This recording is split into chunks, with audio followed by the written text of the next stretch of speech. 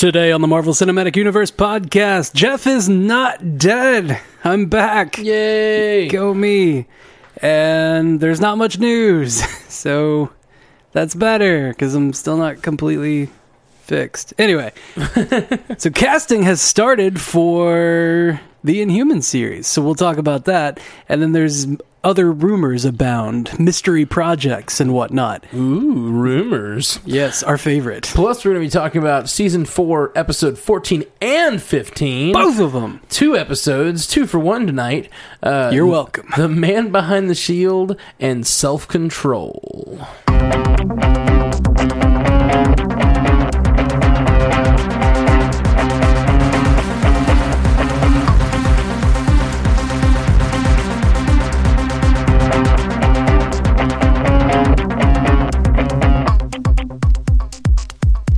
Welcome to the Marvel Cinematic Universe podcast. My name is Matt Carroll. I'm Jeff Randall.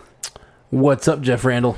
My immune system. Yeah, I'm so glad you're feeling better, man. Me too, because I felt like the death for a little bit. Yeah, it's been like 2 weeks we couldn't get together. We even recorded one without you. I know, I heard. Is that the first cast without you? I think it's the first cast without you.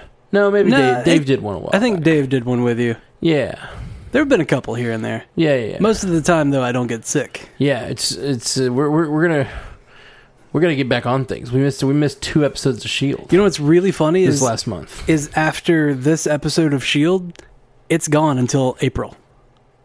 Oh, really? Yeah, we are now in the break because this past week, like this week's episode, ended the second arc. Oh, I didn't know we were taking a break right now. Yeah, that's crazy. I didn't know that. Yeah. Oh, wow. Now you know. Well, we're really close to a little thing called Danny Rand. Yeah, we are. Like 3 weeks 3 weeks! Yep. I'm so excited. Did you see the featurette that I posted on our Facebook? I did, but I didn't watch it yet. It is called I Am Danny Rand. I saw that. There's a lot of footage in that clip, or rather in that featurette, of Danny Rand, like new footage of Danny Rand in fights, like Iron Fist in fights. Yeah. And his fighting style is so different from Daredevil, but it's like Daredevil's the closest thing to it because it's like, you know, it's really flourishy and I was wondering how close it would be. He's Daredevil. a martial artist, so for sure. It's not like Luke Cage where he's just like walking up and punching people and occasionally like breaking through the wall because he just can. Yeah, it's like Luke Cage and Jessica have their own thing going on. Yeah, and they're brawlers. They're kind of similar. Yeah, they're a little bit similar to in their fighting style. They're brawlers, is what I would call them. Right.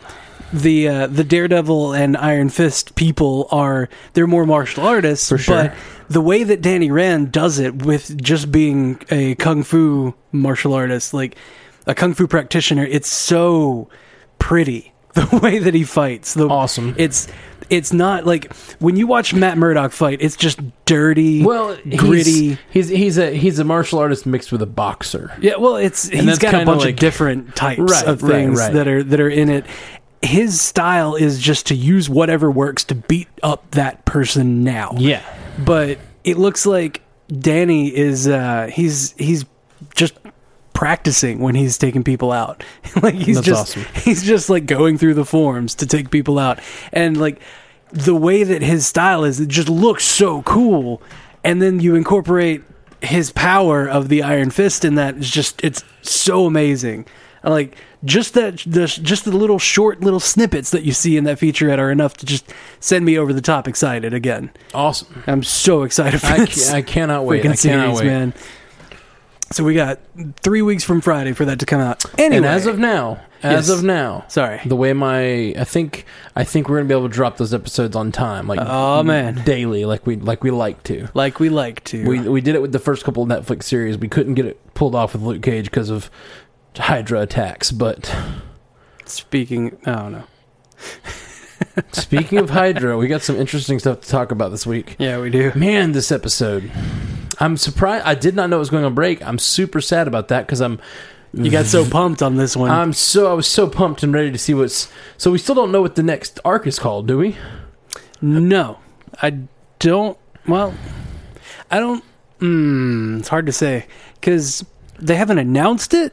Right. But there was one like promo that kind of. What promo is this for next week? Next time? Yeah. We'll talk about that in the spoiler section. We'll get into that. So news, right? Let's get to our little bit of news for the week, because we get a lot of feedback to talk about. Itty bitty news. Itty bitty, teensy tiny. There's there's some casting that happened for the Inhuman series. I don't absolutely know how to pronounce his name. I'm gonna go ahead and say Ewan Rowan. All right. I will trust you. The guy who played Ramsay Bolton. In Game of Thrones. Oh, I love that guy. Ramsay Bolton is going to be Maximus the Mad in Inhumans. It's so perfect. That is perfect. It's the most perfect casting since Tony Stark. He is, in my opinion. He's a great actor. He really is. I mean, obviously bringing in someone from Game of Thrones is not a mistake. Yeah. But before Game of Thrones... A.K.A. Danny Rand. Right? They're just like, well, the Game of Thrones is ending. Let's get all of their people. Yeah. Danny Rand and Colleen Wing. That's right. Jessica Henwick is from there, yeah. I love him on a show called Misfits. There's a British show called Misfits that Ewan Rowan was in. I don't know. Is it Ewan? Name. I don't know. Let's just call him Ramsay. Yeah, we'll call him Ramsay Bolton. Yeah, we'll just call him Michael Bolton. Michael Bolton, okay. Just to make it ultra confusing for the listeners. Michael Ramsay Bolton Snow. Michael Snow. Let's call him Michael Snow. It'd be so great if we found out Michael Bolton's middle name was Ramsay. Like, I knew it, you sick bastard. I just see Michael Bolton singing to the dogs. Oh gosh. Like, yep. Yeah, you're reminding me of what's happened. What's been going on that show. Okay. Anyway, back into the universe we're talking about. But he's great. He's a great actor, both on Misfits and Game of Thrones. Yep. And I'm super excited that they are going for such prestige casting. Yeah. For I'm not super familiar with Maximus the Mad. Maximus the Mad is the brother of Black Bolt, right? And he's the covets his sort throne. Of a villain. Yeah, he's sort of back character. And forth, sort of villain, sort of like he's got his own. Like I could tell by the name he was mad. Yeah. He's got mental, like mind control powers, sort of telekinesis or not telekinesis, telepathy. Blah. Okay. And has a bit of insanity to him. He's imagine Loki in the first Thor movie, who loves Asgard but wants to rule it his way. Right, which is kind of Loki. Kind of Loki, right? Yeah, Loki. So that's about what Maximus the Mad is. Like he cool. We get a nice little Shakespearean thing going. Again. Yeah. He covets the throne. He wants to do it himself, but he loves the country, he loves Atalan so much. You know, he wants to make sure that it's always doing good, even if it's not him on the throne. But he definitely does want the throne. Cool. I like it. I like a good complex villain in quotation marks. Yeah. Kind of villain. We have a little news feedback. That was really all you had on the news rundown. But I mean, that's the only solid news, confirmed thing. Nathaniel Muzzy posted. So Marvel is working on a Namor project. Emergency Awesome generally doesn't do posts on unfounded rumors. There's a video going around the internet of some rumors. They are technically, and not necessarily unfounded, but unconfirmed rumors. Yeah. That Marvel is working on really all we know is that Marvel's working on a project codenamed Submariner. Yes. I actually think that's evidence they're not working on a Namor movie. Okay. Because we know how they codename things. Yeah, their working titles are never related. Or they're related, but they're not... They're not that on the nose. They're not that on the nose. Because the Submariner is Namor's, the movie could be called Submariner. If they're working on a Namor project, that could just be the movie name. I mean, the movie could be called Namor the Submariner. Exactly. Prince Namor the Submariner, whatever. So... it's his title, his superhero name almost. Just a couple of past... the Defenders right now is what was Avengers called? Avengers was Group Hug. Avengers was Group Hug. Defenders is coming out. Its working title that they're using for production is called Group Therapy. Yep. What are some others that we've talked about in the past? We were just talking about a couple of them. Thor Ragnarok is shot under Creature Report. So there's all these. They're just not that related, and I feel like if it's Marvel doing an actual Submariner movie, they wouldn't call it Submariner. Yeah, like that seems weird to me. So maybe they're doing something else underwater. It's just a documentary about pollution in the ocean.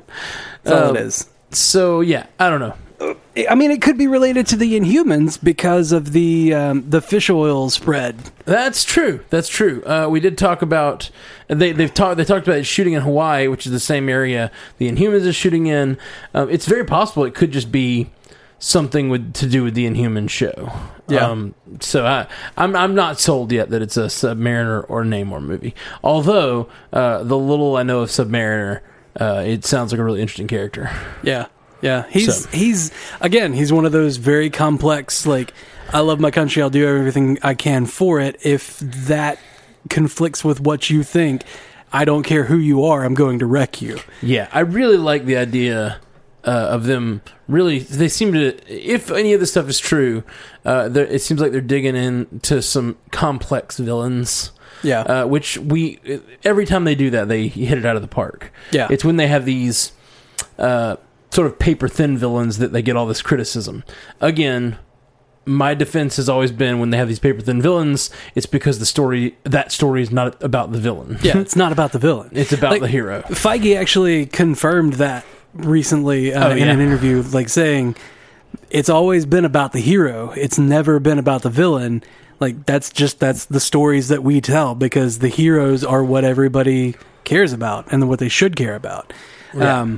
Now, when they do it well, you can care about both. Yeah, but also, that said, they're saying that Thanos might change things, because in Avengers Infinity War, we know the backstory of almost every hero involved. Right, so this is... I'm hoping it's Thanos' story. Fair game for them to go in. They're going to delve into Thanos' backstory and make you care about Thanos. Yeah. He's going to be the star of the film. I wonder how much... I feel it's got to be all about Mistress Death and all that. It doesn't have to be, but that's been a large part of his character in the comics. And in his very first appearance that we ever saw him. Yep. They said those who to challenge the Earthlings is to go death. It's to court death. My bad. And then he smiles into the camera. Yep. And everybody who knows Thanos, we were all in on that joke. Yeah. Yeah. We were all in that special club where we were like, "Oh, I get it." So, but that's the thing. He got it. Like on screen, his first moment. So it seems like if they're going with their plans they've had all along, it seems like it was planned that this whole Mistress Death thing and his obsession with her is going to be a part of it. Yep. And I wonder how much they're going to personify her in this version of things. So it's hard to say. Like, to give them an out, because they would have to. Not only would they have to introduce and give backstory for him, they would have to introduce and give backstory for Mistress Death. Right. What they could do, what I see them doing, honestly, is putting Hela on that, because she's Mistress of the Underworld, introducing her, and that's another movie where we already know all the heroes, right? And we know some of the villains that are going to be around. So, like, we've already got a solid backstory for everyone in Thor Ragnarok. Yep. So if Hela might have something to do with Mistress Death, or be a substitute for Mistress Death, right? Because she's the lady, the leader of the underworld, basically, right? As far as that canon is concerned, sure. That mythology, I think it's funny to call it that canon. The Norse canon of gods. Yes, the Norse pantheon. in that particular canon. Anyway, so she could be that representation of death. He could be obsessed with her in some way.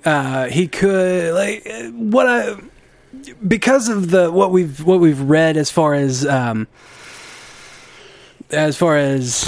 synopses and kind of like just quick teasers about what's happening in Thor Ragnarok. Like, Thor's trapped on the other side of the galaxy away from Mjolnir. We know that being separated from Mjolnir is kind of a big deal for him, but Mjolnir is very important look, the running theory right now is that Mjolnir is the last Infinity Stone. And it's a pretty solid theory. The last Infinity Stone is the Soul Stone, and if Mjolnir is weighing the soul of a man to see if he's worthy to wield Mjolnir, then that's easily Infinity Stone material. Right, and we have, of course, and all of our regular listeners know this, but of course we have the Thanos, the Infinity Stone spelling out Thanos. Yeah. And the last one H. Needs to be an H to work. Hammer. Huh. How easy is that? Anyway, if he's without Mjolnir, it could very well be that Hela has taken Mjolnir from him in some way. And then Thanos goes to Hela to get the last Infinity Stone. To get the Infinity Stone from her, and I don't know, it becomes obsessed with her in some way. Could be in Ragnarok. It's possible. Yeah, I think it's very possible. I mean, in the Team Thor featurette, whatever, the little short Team Thor, Thor was directly talking about Thanos. He's like, who's the purple guy in the chair? He has a magic glove. He doesn't like standing. Wants the Infinity Stones. In which thing was he talking about? In the Team Thor short, where he was... Oh, yeah, but that's... I don't consider those canon. No, not at all. That's not actually what Thor is doing right now in the world. I want it to be. It's funny, but it'd be really funny. Just wanted to mention Randy. Thank you. He posted. He's posting about. I believe the Malaysian actress that we mentioned earlier. We haven't mentioned her yet. Oh, have we not? No. Well, she was in the news. There was a Malaysian actress that's been cast for some mystery Marvel project that we don't know. A mystery Marvel project and role. Her name is Raja Ilya. She's supposed to be flying out to the U.S. by the end of the year for role selection and to be told which project she's going to be working in. Yeah, it's super funny that she doesn't know yet. Randy mentioned on Twitter, he said, I'm going out on a limb, Submariner. So he thinks that's more to do with the Submariner. Randy actually posted a few things for us. He also posted about the director of Hidden Figures, which is getting a huge amount of praise. The director of Hidden Figures is saying he wants to work with Marvel. Yeah. Which he was apparently in talks with Marvel to direct Spider-Man Homecoming. Yep, but he there was a conflict in some way. Or they just chose someone else, John Watts, who's doing it now. But he's saying, I still want to work with Marvel. They just do good movies. Yeah. And I want to make those movies. I'm like, yeah, they do. You're right. He's proven that's himself. The right attitude. The way to get in is to make a great movie that's unrelated to a canon. Like, Hidden Figures is just cleaning up at the box office. People are loving it. Yeah. I still haven't seen it because I just haven't gone to the movies lately. Yeah. I didn't want to infect everybody, so I haven't been anywhere. I haven't seen... I did go see one movie. Resident Evil, the final chapter. Oh my god. And I have gone to see the last... So I used to love the Resident Evil movies when I was like 18 or 16 or something, when they first came out with the first one. Yeah, back when you didn't know what good movies were. Yeah, I loved the first movie, and so I just have some weird loyalty to those movies. They haven't been good in a long time, and half the time they aren't even understandable. But let me say half the time? Anyone who's seen the final chapter will know what I'm talking about. There's a big spoiler reveal in the final movie, in the final chapter, that I called watching the first movie.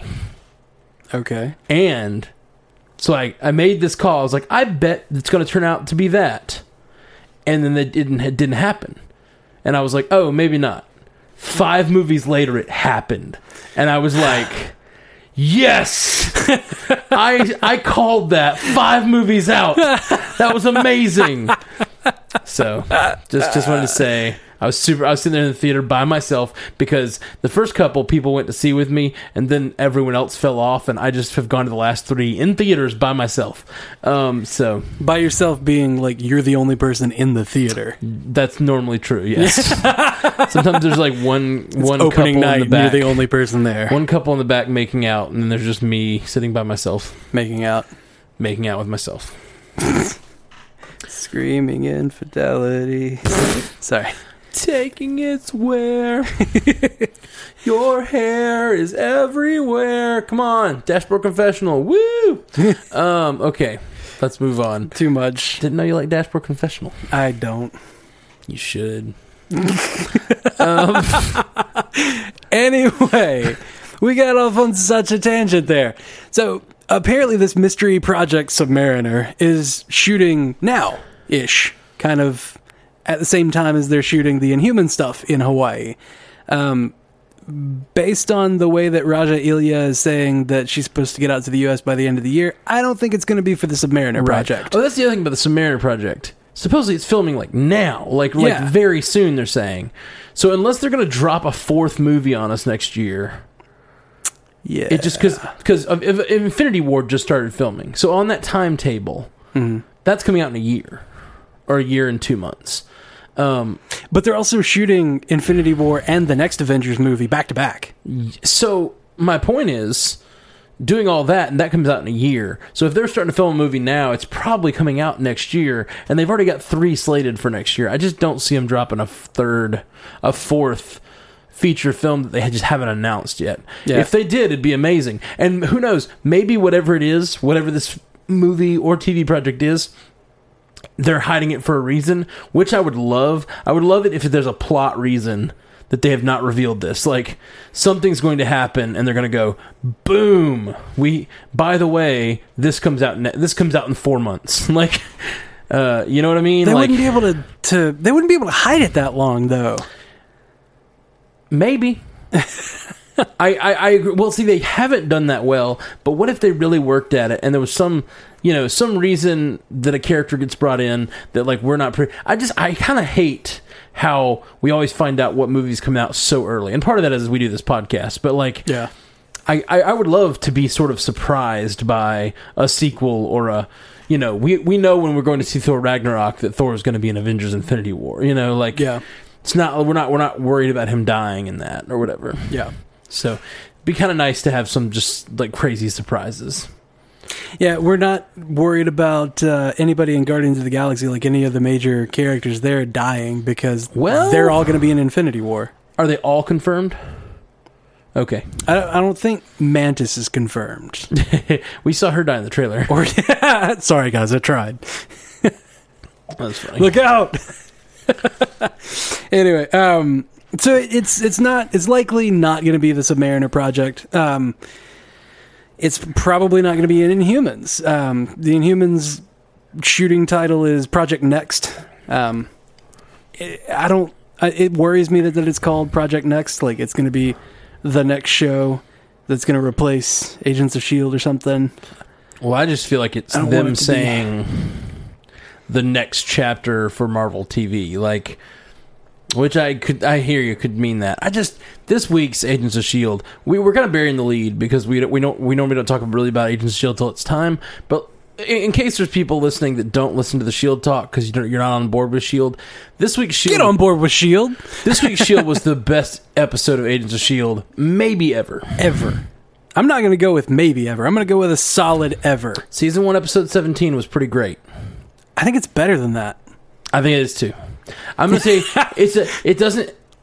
it's a better episode. It's a better episode. Yeah. There's so much real emotion. There's so much real stakes. Oh, God. I care so much about every single character on the screen. They've done a great job making me emotionally invested in every character, and now they're putting them through some of the most interesting, compelling stuff, hard stuff, and surprising the hell out of me. Yep. So, if you're not on board with Agents of S.H.I.E.L.D., get on board. You need to watch it all. It's just so good, and it's gotten better and better, and this week's episode was just the best. Something special. It was something special indeed. Yeah. Anyway. So you want to hear what everybody's saying about how you and Alyssa did? Yes, of course I do. Of course you do. Brian Keegan said, Alyssa did well, lots of fun. Missed Jeff, hope he gets well soon. Well, thank you. It wasn't soon, but I did get better. It took a while. I caught the death. Josh McKay said, was a fun episode. You and her did great. Hope you guys bring her back on again. I think we probably will. She, as much as I know she is smart and funny, it's nice to get that confirmation from other people. It is. I got a lot of kind words about her on the show, and I just was impressed with her on the show. Like, talking about Marvel for an hour and a half is not her thing, is what I was going to say. Like, I know she's smart and funny and a good conversationalist, but talking about Marvel for an hour and a half isn't necessarily her everyday activity. So, it's just really nice to have her on the show, and she just, I thought she killed it. She kept the conversation rolling, and like, really, I was like, we haven't been able to do the show in 2 weeks.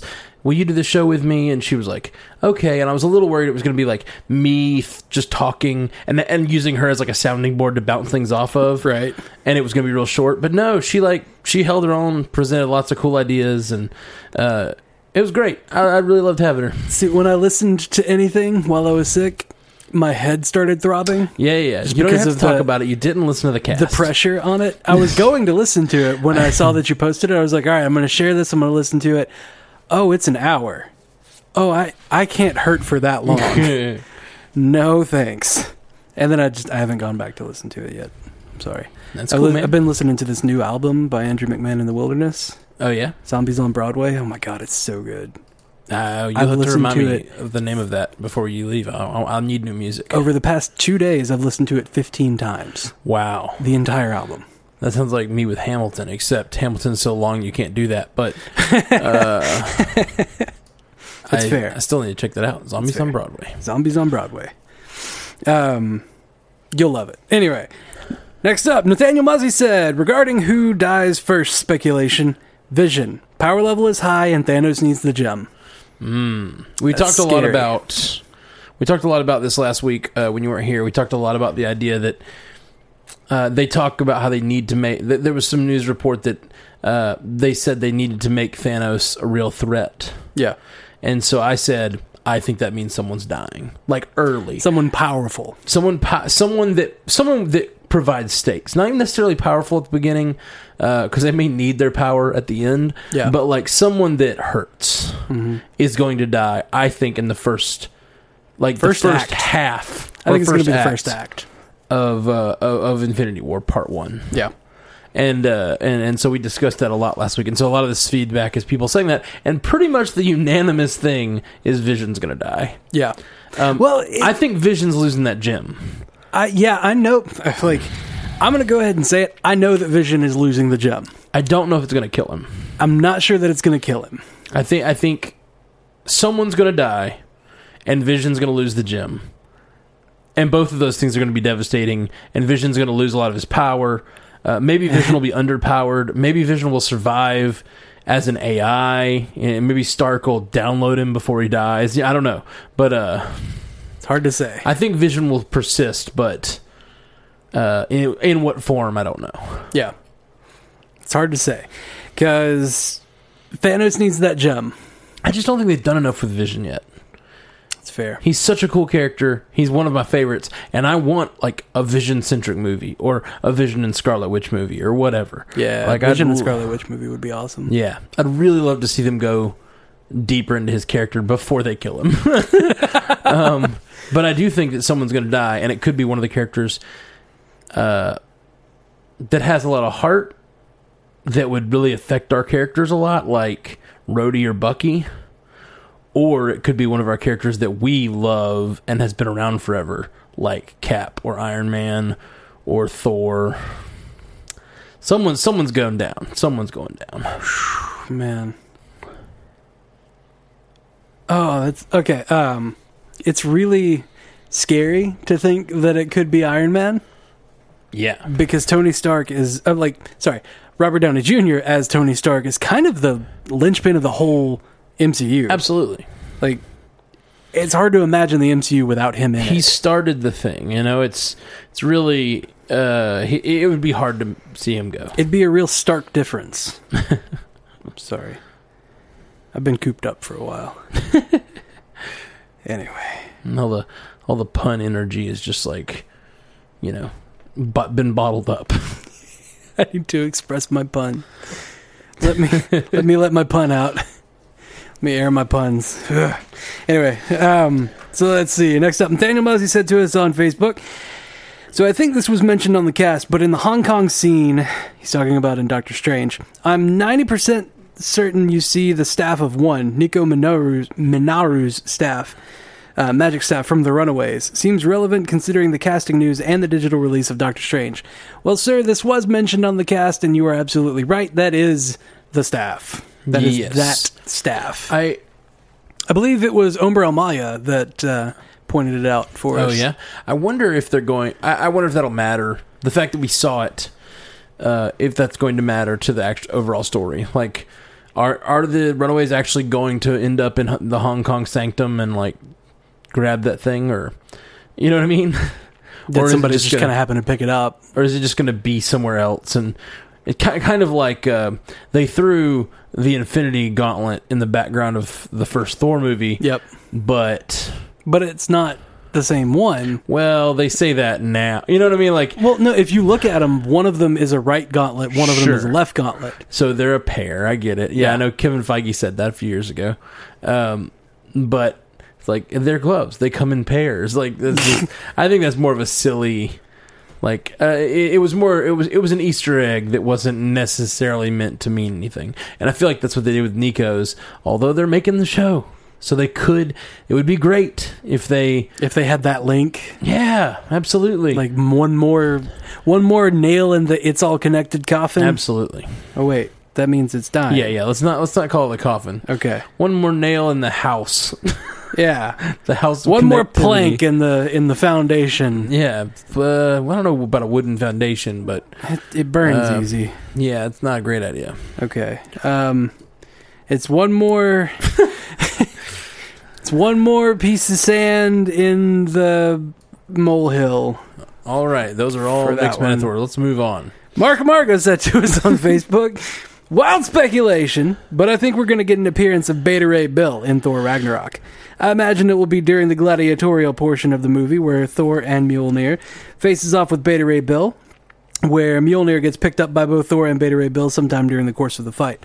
That would be cool, except they said that Thor was trapped on the other side of the galaxy without Mjolnir. Oh, that's right. So we still might get some Beta Ray Bill action. Yeah. But not with Mjolnir. Maybe. Probably. What if Beta Ray Bill finds Mjolnir and is just like, hey, I found this. I think this is yours. It told me to come to you. Yeah. And he's like, you shouldn't be able to hold that. It's like, but I am. I watched a long video about all the times that Mjolnir was picked up by others and who all is worthy. And there's a lot of people that are worthy. Yeah, well, there's a lot of people who are worthy, but there's also a lot of people who've cheated it somehow. Yeah.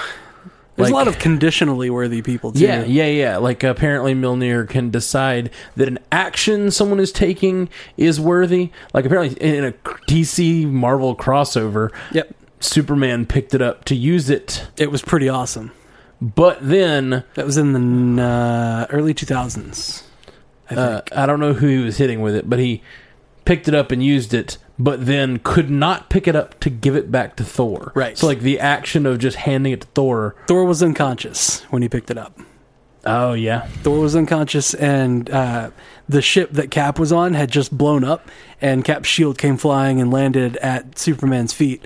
And about that same time, Mjolnir landed at his feet, and Thor was unconscious. And he was like, picked up both of them. The shield and the hammer. Yes, and it was incredible. Like, the rush that you got from seeing that page. Such a nerdgasm. Oh, my God. And he was just like, the power! I never knew! Such power! Like, at that point, he understands, like, oh, I am no match for this guy. Yeah.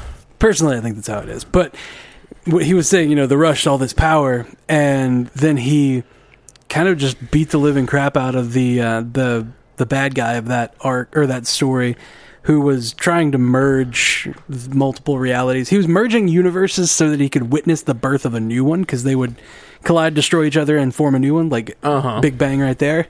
And he wanted to see that happen so that he could witness the birth of a universe and therefore better understand it, because that's all he ever wanted. Yeah. And he had... It was a really weird start to it, and then they went into that, super universe thing, and then somehow the Spectre showed up and pushed them apart. Like, just straight up pushed the universes apart. Interesting. Which was odd. Yeah, that is odd. All right. Well, let's go on.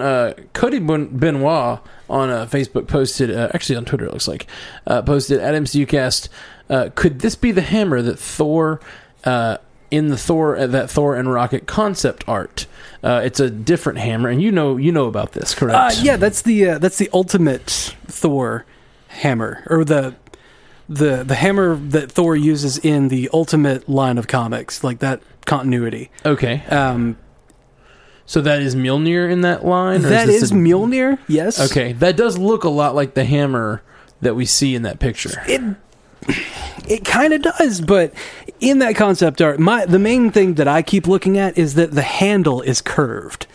The handle in the concept art is curved, and there's what looks like a sharp edge starting, which makes me think that is Jarnbjorn, which is Thor's axe that he wielded before he became worthy of Mjolnir. And then recently in comics, when he became unworthy of Mjolnir and Jane Foster took up the role of Thor, he started wielding an axe again, and it's Jarnbjorn was that axe. Right, okay. So I think that Thanos takes, or somehow... Or Hela, or whoever. Whoever takes the hammer from him. Gets a hold of the hammer. Right. Keeps the hammer from him because it's an Infinity Stone. And then he has to use a different weapon and just finds, like, oh, yeah, it's my old axe. He had an axe, like, in a picture that Taika Waititi posted, that he posted on social media when it was the Gourd of Thunder picture, when he was sitting in front of a bunch of pumpkins. He had Mjolnir. He had Mjolnir in a little like a high chair, a baby high chair, with some like smashed peas or something in a bowl in front of it, and then like sitting against the table, he had this massive axe right beside him. So that makes me think Jarnbjorn and Mjolnir. Cool. Well, I do think this picture that Cody posted of his Ultimates also looks similar. The handle looks similar, like it had that pointed handle. So I don't know, and it has the axe part, so that could work as well. Yeah, but yeah, I don't know. It does look like he's going to have a different weapon. We just don't know if that's because he's unworthy or if because it's an Infinity Stone. Either one of those things has huge implications to the storyline, which could also be. It could also be that the artist, the concept artist, took some liberties. Right, absolutely. That's the other thing. I said that on the first time when we first time. I was like, also, it's concept art. It could just be that they drew the axe differently or drew the hammer differently. It could be that they're bad at drawing weapons. Right. Well, so I just want to say, I love you. We talk about Sorry, I love you too. We talk about Marvel every week. Yes, and we just do not run out of shit to talk about. Like, that's true. The amount of, like, we're talking about what weapon he will yield 3 movies from now, and it's, to me, super interesting, and has the fact that concept art had a little bit of difference in the edge could mean huge character implications. Like, the fact that this continuity is so interesting and deep, and the source material is so interesting, and it doesn't even necessarily mean like, oh, they're going with that storyline. It means like, oh, it could mean this or this or this. There's like 4 or 5 different reasons he might not have the hammer, and then if he doesn't have the hammer, what does he have? And it's all it's just interesting. It's just cool how this universe is developing, and I'm just super impressed. You never would have thought we would have been talking like this 8 years ago. No, not at all. Not at all. And I'm loving it. Loving every minute of it. Dun, dun, dun. Sorry. Loving every minute of it. So, at Nerdytastic on Twitter came at us with, at MCUcast, a way to show Thanos as a threat and to quote-unquote kill a character is to have him rip the Mind Stone out of Vision's head. Oh, there's another Nerdtastic. You are correct. And Nerdytastic. Nerdtastic? Nerdytastic, sorry. Yeah, absolutely. And I think Jared Rudenstein said something again. Character death, Vision? Stone is in his head, so Thanos needs it, right? Absolutely. Absolutely right. It will be interesting if two of our main Avengers, Vision and Thor, are both somewhat reduced in power, if not deadened. Crossed off, we'll say, by Thanos. Thanos' need for the Infinity Stones. You know what I mean? Like, yep. That'll be interesting. Not only is he gaining all the power of the Infinity Stones, but we never really thought about it, but our heroes are powered by the Infinity Stones. Could be. We know one is. We know one is. And one is... like one confirmed, one theory. Yeah. Pretty strong theory. Right. Not like gravity strong theory, but pretty strong theory. Yeah. There's somebody else that's going to get a little bit wrecked by Thanos going for the Infinity Stones. Who's that? The Collector. Ooh, good call. He has the Aether. I wonder, and no, he doesn't have the other. He has the Aether. That's what I said. He has the Aether. No, I was about to say, and he has the orb. No, he doesn't. No. Novacore has that. Novacore has the orb. Man, there's so much ground for Thanos to cover in that. What I feel like is going to be the first movie. I feel like the first movie is going to be the story of Thanos collecting the stones and his backstory. Like that's got, and it's just going to waylace to the Marvel universe. Just he's got to tear through Xandar, the Collector, wherever he is. Probably Asgard. Benicio del Toro has been spotted on the set of Infinity War. So, that's definitely a thing. He's got to be. Also, Earth. Where's the sixth? Odin's treasure vault is where the Tesseract is. Okay, and then so that's in Asgard, and the other one is the hammer, which could be. We don't know where the hammer's going to be. Hammer will travel, right? Could be anywhere. All right, I think it's time to talk about some spoilers, man. Okay. We're going to go into our spoiler talk of Agents of S.H.I.E.L.D. Season 4, Episode 14 and 15, because we're running a little catch-up this week. So sorry. It's all good, man. I know you were sick, and honestly, last week I don't think I had so much going on. I don't know that I had a night we could have done it. I don't think we even talked for like 2 weeks. We didn't. Last week we were just like, we both were. I knew you were sick, and I was running, trying to get this... the wedding season started this week. We had our first wedding for the new season Saturday, and I had to do a lot of prep work to get the band ready for it. I gotcha. Did you mark off your calendar for 3/17? I didn't. Through the 30th. You mean for our casts yes. of Iron Fist? I didn't, but I did look at it, and I think we're going to be able to do it on that Friday night or morning. Oh, yes. Like, I can take off work for this. Yeah, if you want to take off work Friday, we could do like 4 casts on Friday. Oh, yes, that's going to be so good. I think I'm so excited about this show, man. I think I've got a show on Friday night. Oh, I cannot explain to you how excited about this show I am. Yeah, man, me too. I think I've tried, but... nobody knows. Anyway. Well, Iron Fist will be coming soon, you guys. We're really excited to bring all of that to you guys. I'm so excited about Iron Fist, and I'm excited to talk about it. It's always a blast. And by the way, everybody, there was a ton of talk on our Facebook this week and on our Twitter. We just had a lot of interaction and feedback. And we love it. We really love it. It just makes us feel great to know you guys are listening. And not only listening, but there was a lot of just...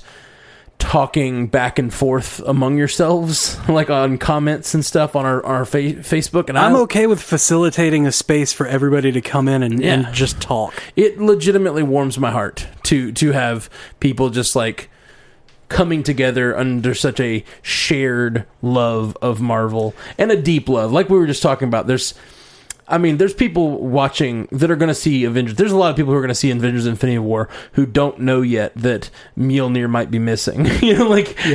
Don't know 2 years in advance that Mjolnir might be missing. Like, it's a year in advance now. It's true. It's a year and 2 months in advance. That's crazy. So, Just wanted to say thank you guys again. And before we go into the sports section, as we always do, let me run down this little ads for us. We are the Marvel Cinematic Universe podcast in partnership with 45 Magazine and a proud member of the Giant Size Team Up Network. You can hit us up at mcucast.com, at mcucast on Twitter, facebook.com/mcucast, mcucast@gmail.com, 573-CAST-MCU is our phone number. Call, leave us a voicemail. We can play those on the show. And you can subscribe on iTunes and leave a review or whatever podcatcher you use. Just thumbs us up, like us, heart all the episodes, whatever you can do to let others know. Heart the episodes because I heart you. Yeah. Depending on whatever podcatcher, they all have different things. But leave us positive feedback because it helps other people find our show. And iTunes is, of course, the biggest place to do that. Only the positive feedback, though. If you'd like to find a podcast in a similar vein, but about the DC universe of film and television, check out DC On Screen. They're our buddies, and they do all the DC shows. In a similar vein to us, it's two guys talking about all the DC shows, which we also love our DC. We love DC. Do we? We do. We don't always love the movies they make. Well, there was a lot of conversation on Twitter about us being DC haters this week, and I just want to say, anything negative we ever say about DC is legitimately because we love those stories, and we want them to be good. And well, see, good competition drives better film. Sure, absolutely, and that's what we want. I want DC to make movies and television way better than Marvel. And then Marvel have to step up its game. Like, I would love nothing more.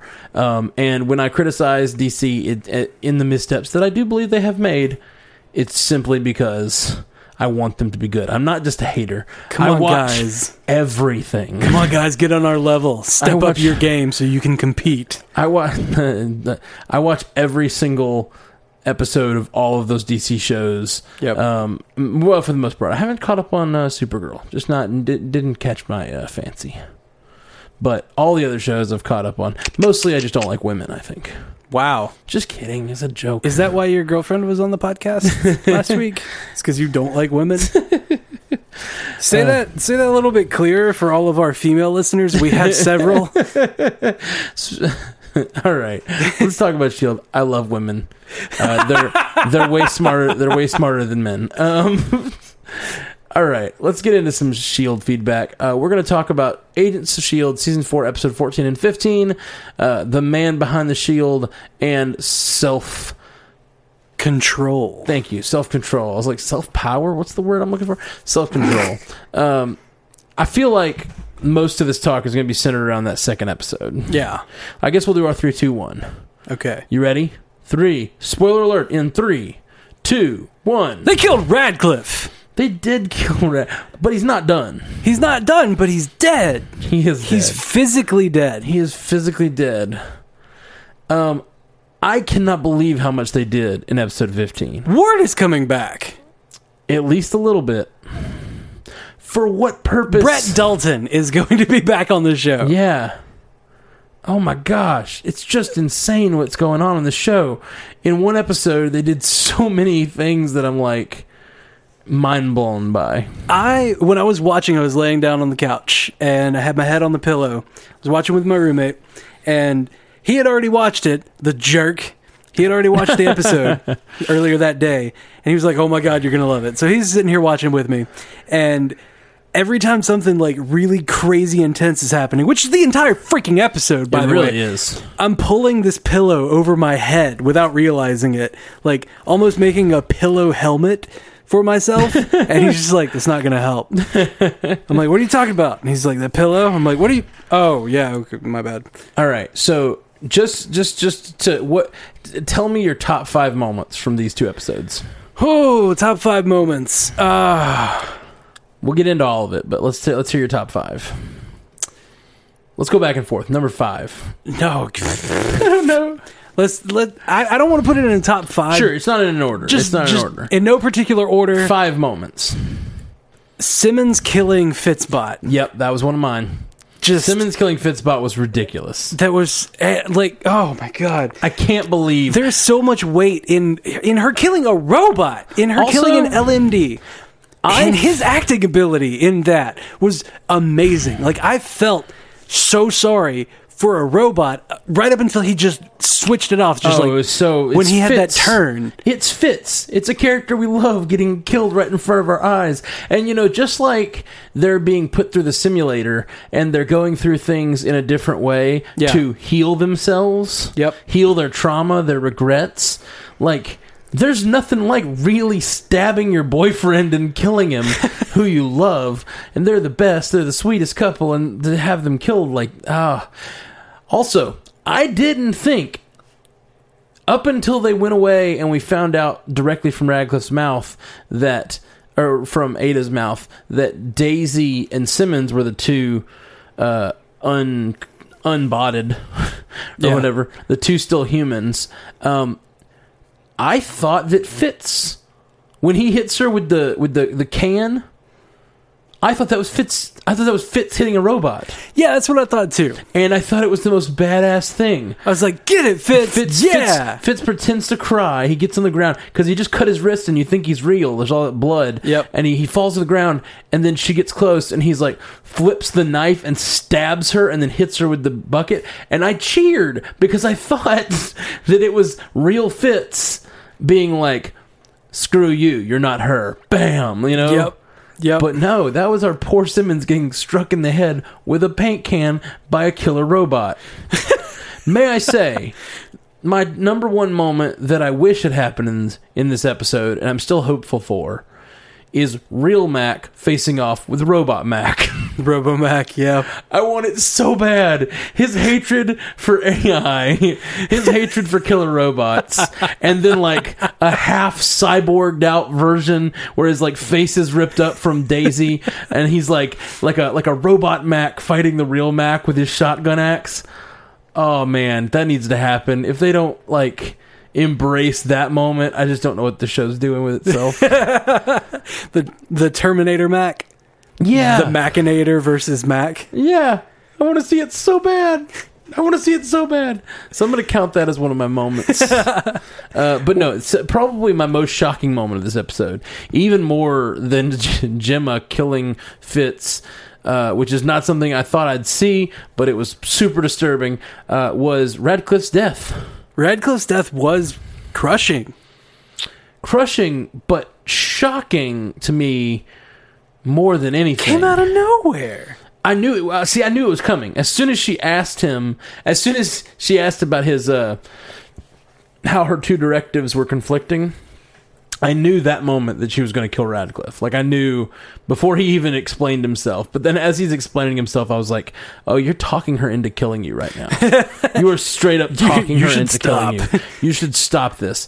You should pump the brakes there, kid. So that's my moment. How about another crazy moment this episode? Another crazy moment in this pair of episodes? Two, yeah. I would have to put it on El May D. Right? Her monologue. Her monologue is great. Like, I legitimately felt sorry for El May D. Not just May. Oh, no. But El May D. For El May D, and I hated Coulson. I hated Robo-Coulson. I hated Robo-Coulson so much. And when he aims that gun and then explodes, it was just... Oh, man, it was good. I'm still having trouble remembering to breathe when thinking about that scene. Scene was so good. Well, another one of my moments for this was Daisy using her power to create like that ball of energy that straight up destroyed one LMD and threw the other one through the wall. That was... And we just saw how powerful Mace was. She fought Mace and had a really hard time. And then she's been shot twice and just straight up with like Super Saiyan ability. Just like builds... She was Kamehameha-ing there. She was just building this ball of Super Saiyan energy in her hands. And then she like lets it go and releases it and just destroys one. And I love the Fitz walks by and says, that's going to take a while. Yep. Points at Mac's dismantled body and said, that's going to take a while. Do you think the base has been destroyed? I don't think so. I don't think there was enough there for that to fully destroy everything. I think the entrance has been blocked. And it definitely stopped them from stopping the main reason I don't think it's been destroyed is because Fitz last thing we saw Fitz going off to do was turn on all of the Daisy bots in search and destroy mode. Oh, God. So that was... Dude, how have we not... In an episode, so many things happen that we're not talking about a room full of Daisy bots. Like a full room of LMDs that are ready to go out and kill all Inhumans. That's huge. And that scene was amazing. When she's hiding amongst herself. Yeah, when she iRobots him. Yes. And the effects on that were just incredible. Each and every one of those looked like it was in the room together. Yeah. All her. Yeah. It was not... It didn't feel fake. They didn't go the easy route of like blurring a lot of them out or shooting from behind. They... showed a bunch of Daisy Johnsons and shot it so well. Mm-hmm. I was really, really impressed with that. And, oh my God, just... All right. The way that happened was just insane, with Mac walking through it and, like, spotting the one, like, something's messed up with her clothing. This is obviously the one. And she's so like... she must have done that, which is great. And she's like, nope. Zbow! Get out of my face. Oh, gosh, so good. And just... Mac did a really good job of playing a robot. He really did. His movements... I felt like Coulson's movements were Coulson. Yeah. And Fitz's movements were Fitz. I feel like they really... the actor playing Mac really committed... To being a robot. When he was walking, he was doing the Terminator walk with his arms out. Yeah. And was just... He looked very mechanical with the way he was going. I loved it so much. And when... One of my favorite moments is when they all get gassed and the agent falls on the floor and he says, nope, that's not their plan. And then he just leaps over her in the most robotic leap I've ever seen. He looked like Mario. His legs spread out. It's like, swink. I don't know, just so good. So good. I think the next moment that I would want to go with was the Daisy versus Mace D fight. That was a great fight. That whole while that was happening, I was like, is she gonna have to fight all of them for this long, this hard? Yeah, is each and every one of these gonna be like this? When I saw her fight that LMD and it was so hard, I was just like, she can't win this. Yeah, there's no winning. But then she went Super Saiyan, and that's all she needed to do. She needed to stall them and monologue while she built up a fireball. Kame! That's what she was doing. It really was. It was great. Oh man, so good. What's your next scene to gush about? Well, in these 2 episodes, the final moments where we see all of our main characters inside the framework, seeing what their, I guess, regretless lives are like. We have some interesting feedback about that. But there's some real WTF moments. I almost cried when Mac's picking up the girl's bicycle. Oh, yeah. Coulson's a teacher. Coulson's an Inhuman hating teacher. Well, fearing.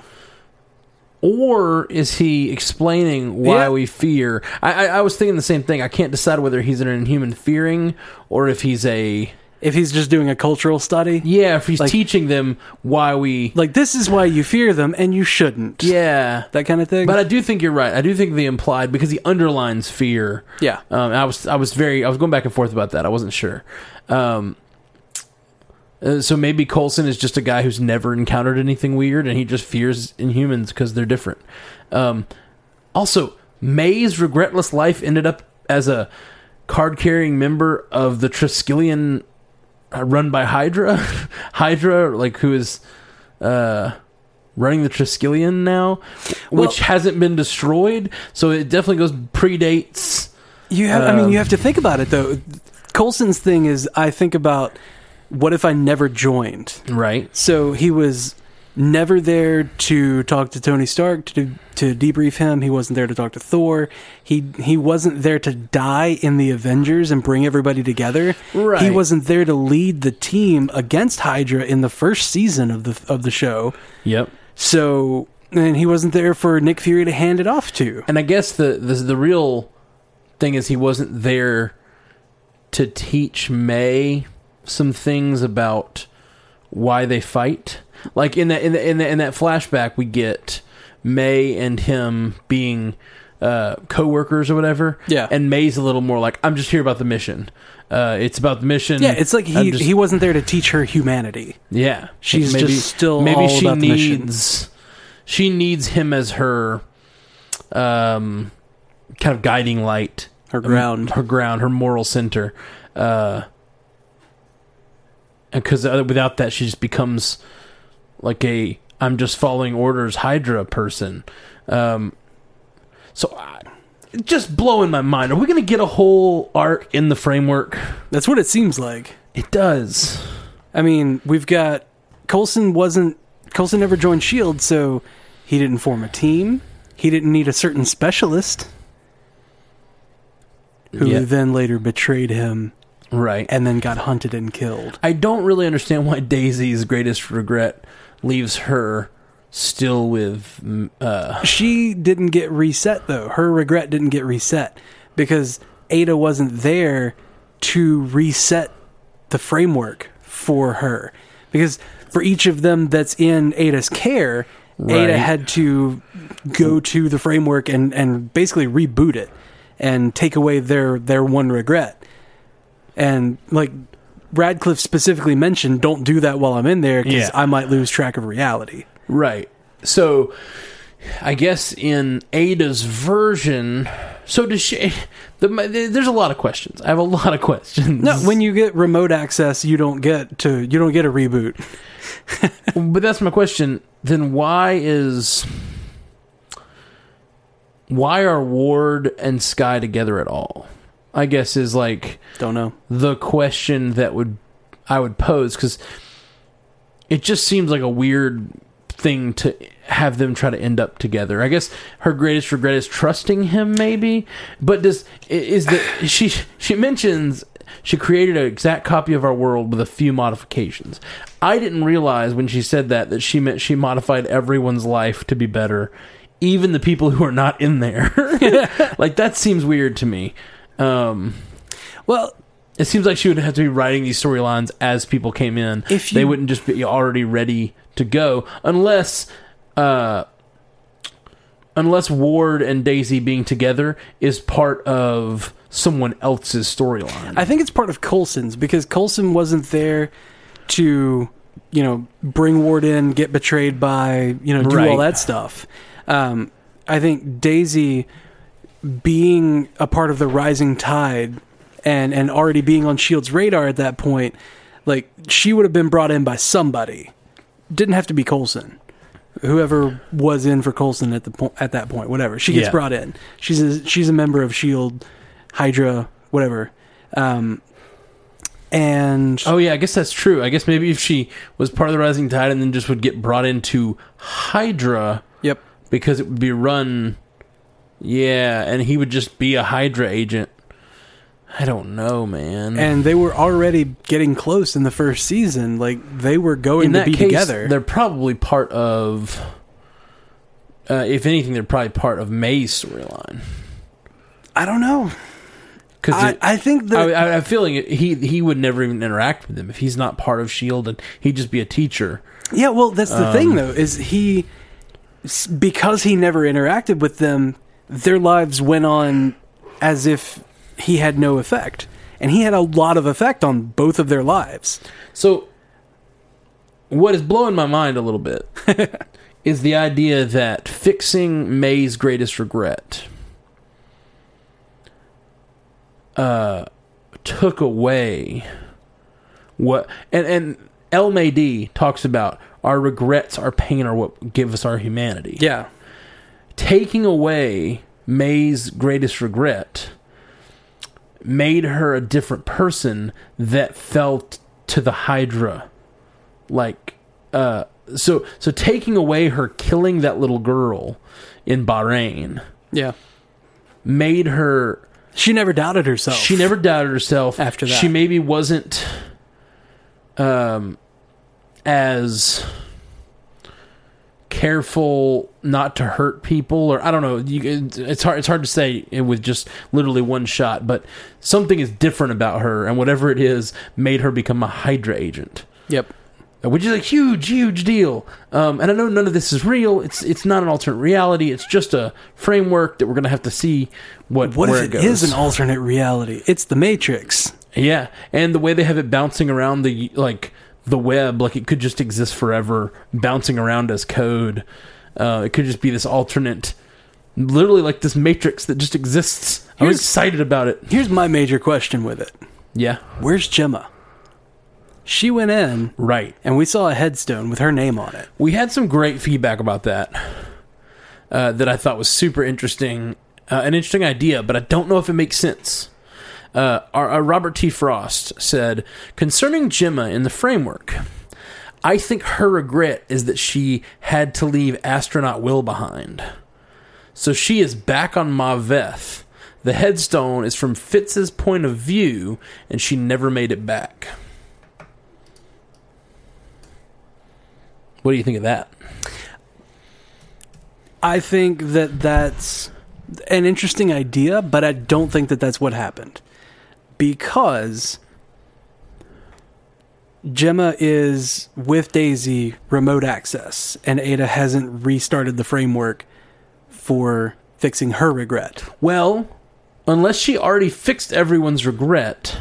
If she just prefixed it? Yeah, like she already has a world where everyone's regrets are different. She like made all these modifications where everyone's greatest regret is obviously, and I mean, I think that what that is with the regrets though, I think what her thing with finding the regrets is scanning the brains. And she didn't scan Daisy that is true. Or Gemma. That is true. So they have to, well, then that makes, no, you're right. So that doesn't really make sense that would be her regret that's fixed. Unless her dying is somehow someone else's regret fixed. Somebody has some interesting feedback about that, and I think it was something to the effect of if Fitz is doing something else with his life, say he decided to be someone else completely, he was never at the bottom of the ocean to save Gemma in season 1. So maybe in this universe... Gemma just doesn't exist. Although they said they found their doppelgangers in the framework. They said that. They found their doppelgangers and they were inserting themselves into their lives. When they go in. So it's just a lot of questions. And I don't think we're going to get answers until... We can definitely speculate, but... Yeah, we can speculate all day. So let's, before we just... we've already talked for a while about this episode, and I think we've covered pretty extensively. Anything we want to say about last week's? The fight between the Superior... And Daisy was unexpected. Oh, yeah? Like, I didn't expect it to turn into Daisy's fighting him. I thought it was going to be Coulson's fighting him. I know. I loved it so much. It was meant to be Coulson. Coulson shows up and gives the best speech about how you're just another red shirt. You don't... You don't matter. He says... I don't remember you at all. He says, great backstory, bro. He calls him bro. He says... No, I think it was an origin story. Oh, okay. I think he said great origin story. Great origin story, bro. But you don't matter to me. It was just so effing great. Oh my gosh. Coulson, that's one of the best speeches Coulson's ever given. This character has been hunting him all season. He finally catches up with him.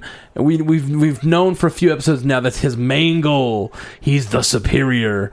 And then he's like, I have to get the men behind the shield. He's like, I don't fight you. She fights you. I'm not cheating. You're just playing by the old rules. Yep. Just some really great lines. That was a great episode too. And so that the main storyline was great. It led to the idea of there's 4 LMDs in the base, which was super fun twist ending.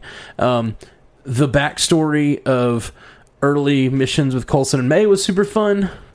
They've apparently been on a number of missions together even at that point. Yeah, their banter is spectacular. Yeah, it was great. So I just wanted to mention that episode since we're mostly talking about episode 15, because episode 14 was great.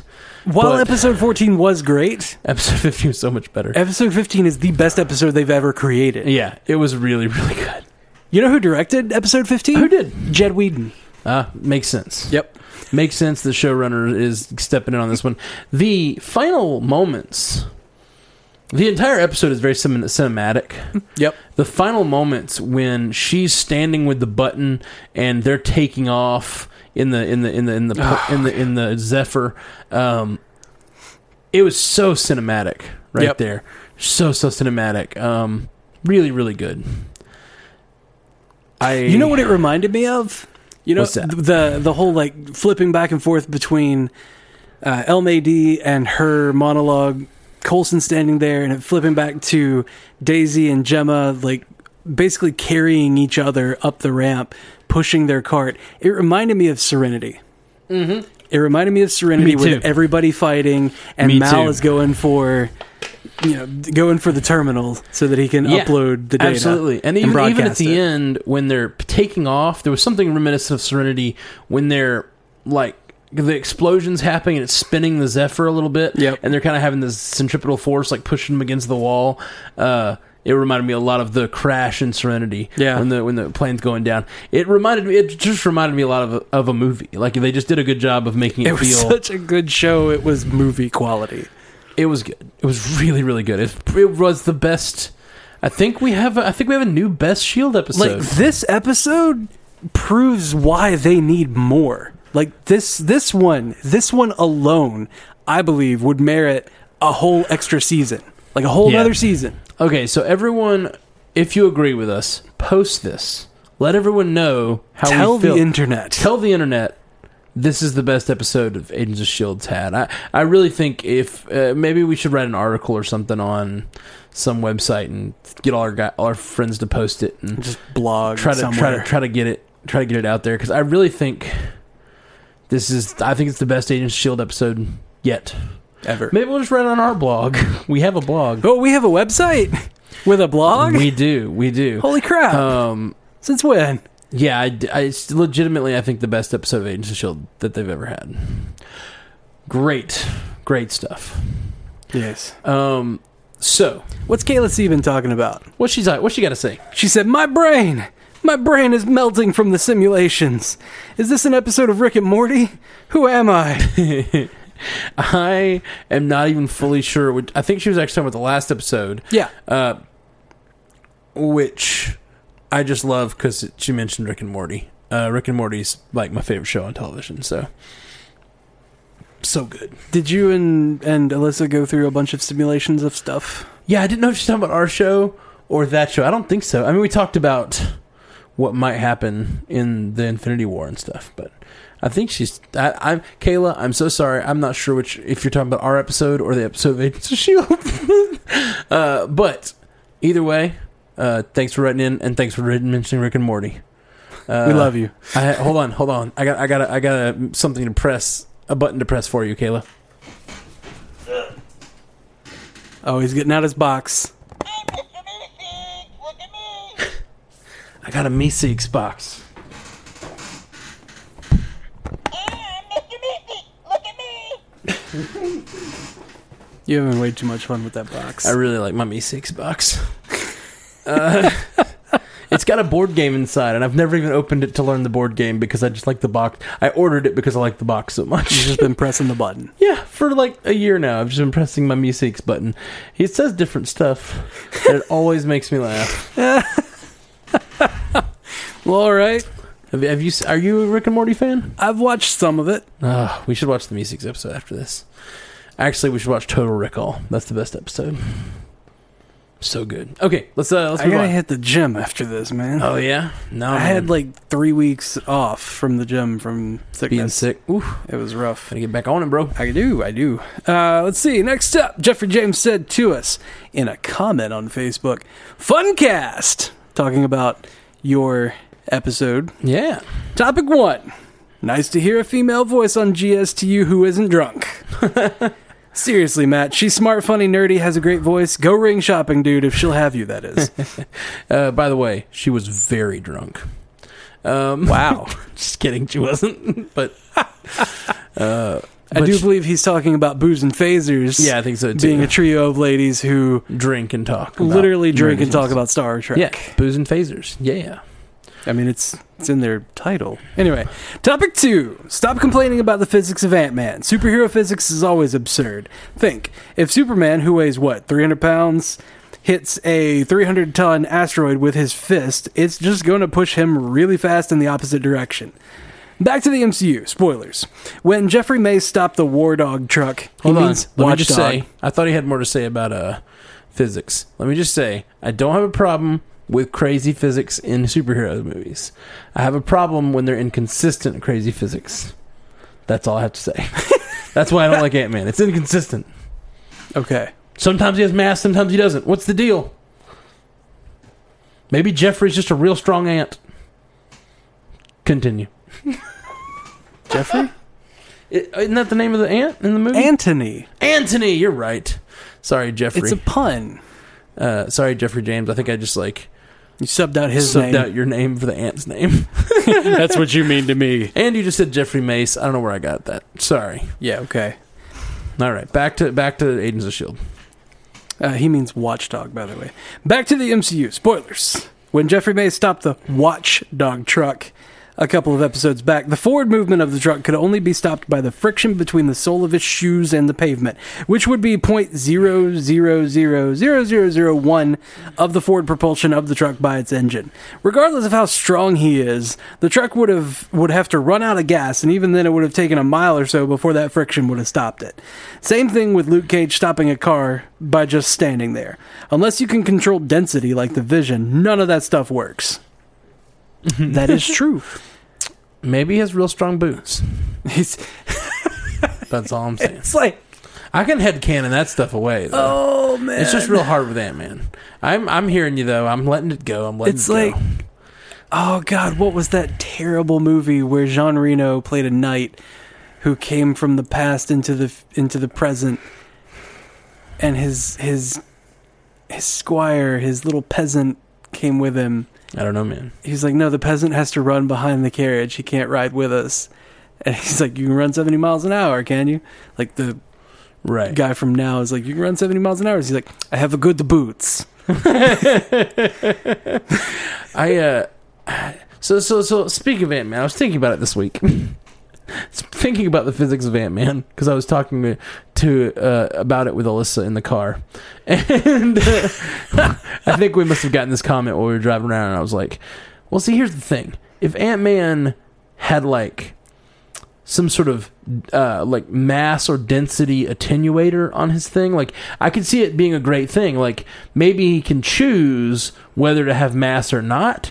Like that's a separate dial. He has size and mass as two separate dials. That could be interesting too, because if you have no mass and you're tiny, you could literally just get squished like a bug. So maybe there's times when he wants mass and times he doesn't. Maybe having no mass makes him vulnerable, and he has to turn his mass up to survive certain things or whatever. I could see that being interesting, but just never mentioning it and saying you have mass, then you don't. All right. Anyway, I got your point. I'm letting it go.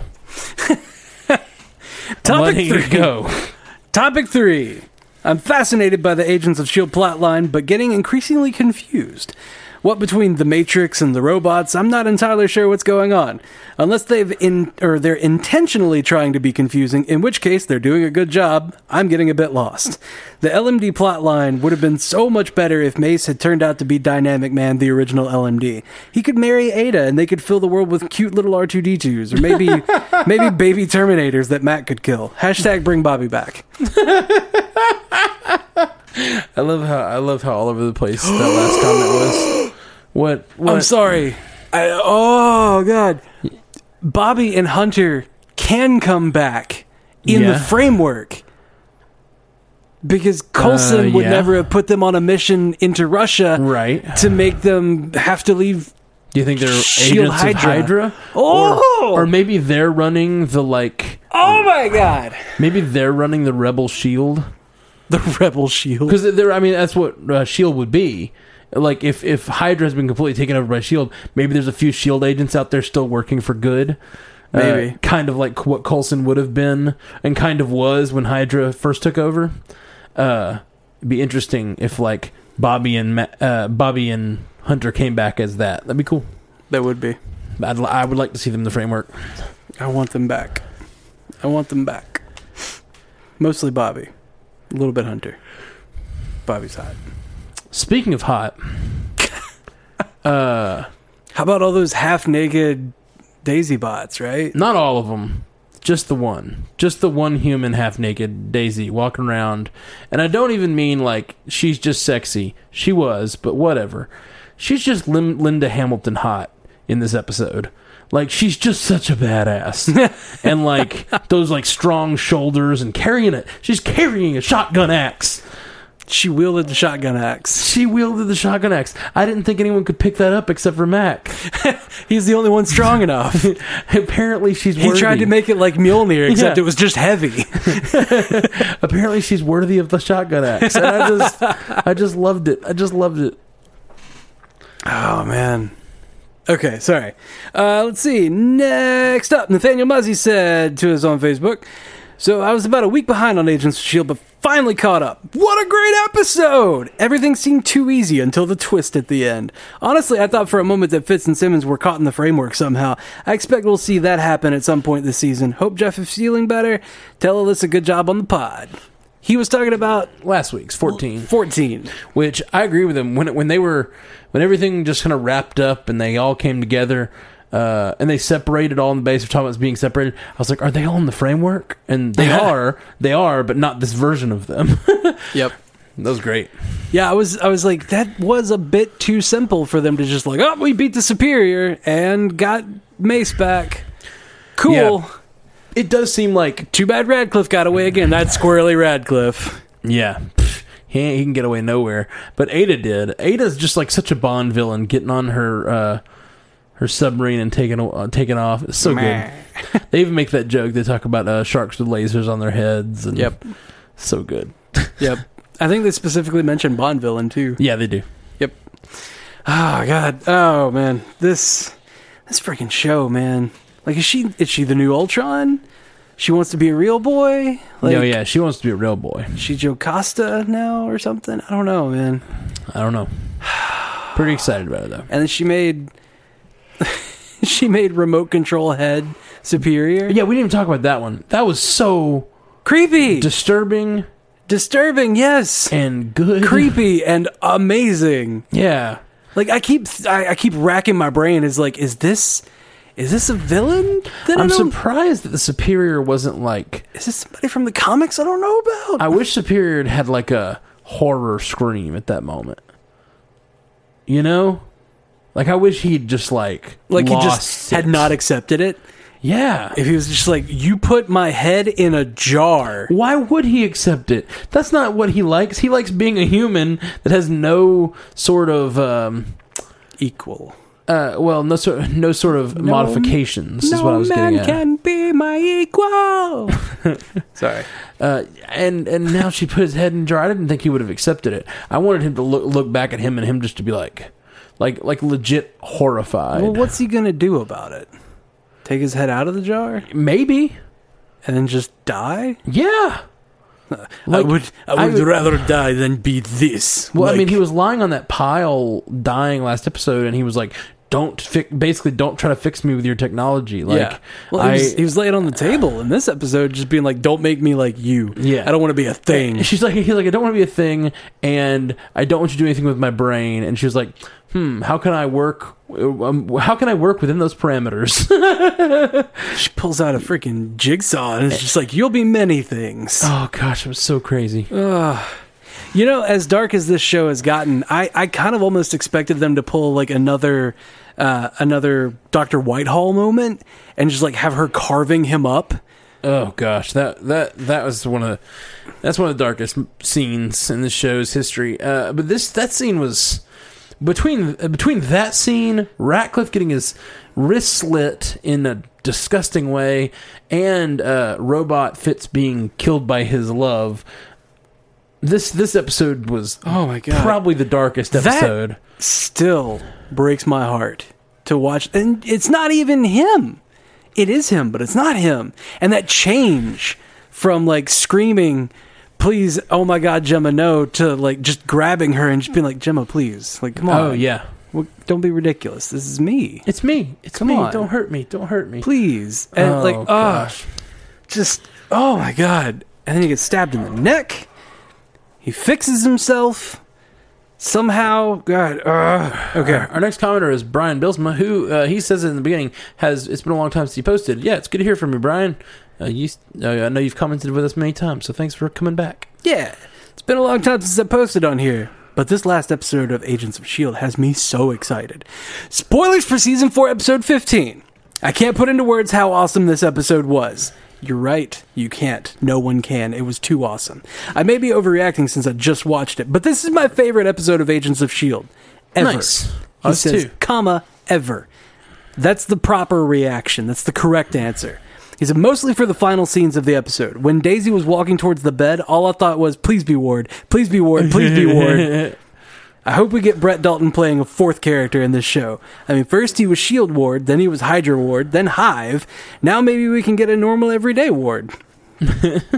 I'm trying to think of what happened to Simmons. I rewatched the scene with her gravestone, and there just happens to be a leaf covering the year of her death. My theory is that Simmons will wake up on Mav-F again with Will. That's the second person that thinks it's Mav-F. Yeah.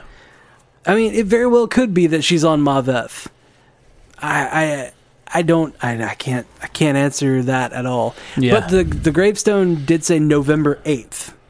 So what happened on November 8th? I don't know, man. Of 2000 something.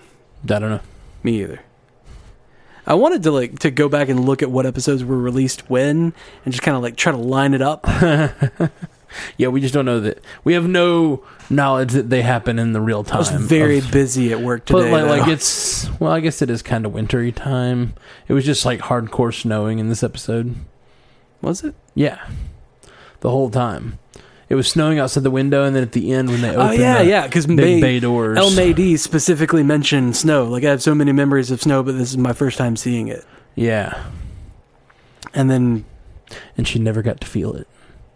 Coulson Bot was all like, my phantom limb used to hurt, but now I don't have a phantom limb. Man, when she says, I'm all phantom limbs, that was such good writing. Yeah. Like, we heard him talk about his phantom limbs.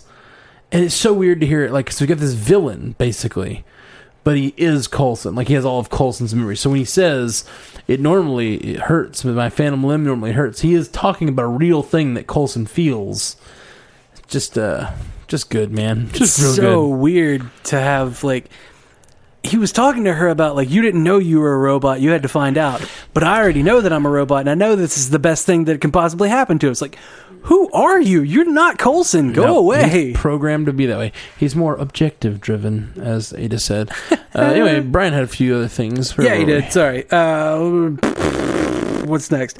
Who is Fitz getting out of the car with? Maybe Ada? You know, I thought that. It looked like Ada's hand. I don't know why, but when he did, I was like, is that Ada's hand? Maybe. Like, maybe he's just a world-famous inventor of the LMDs, and he's stepping out of the car. Anyway. Yeah. He said, I think that's all. I don't think I'm missing anything. Oh, wait, Hydra replacing S.H.I.E.L.D.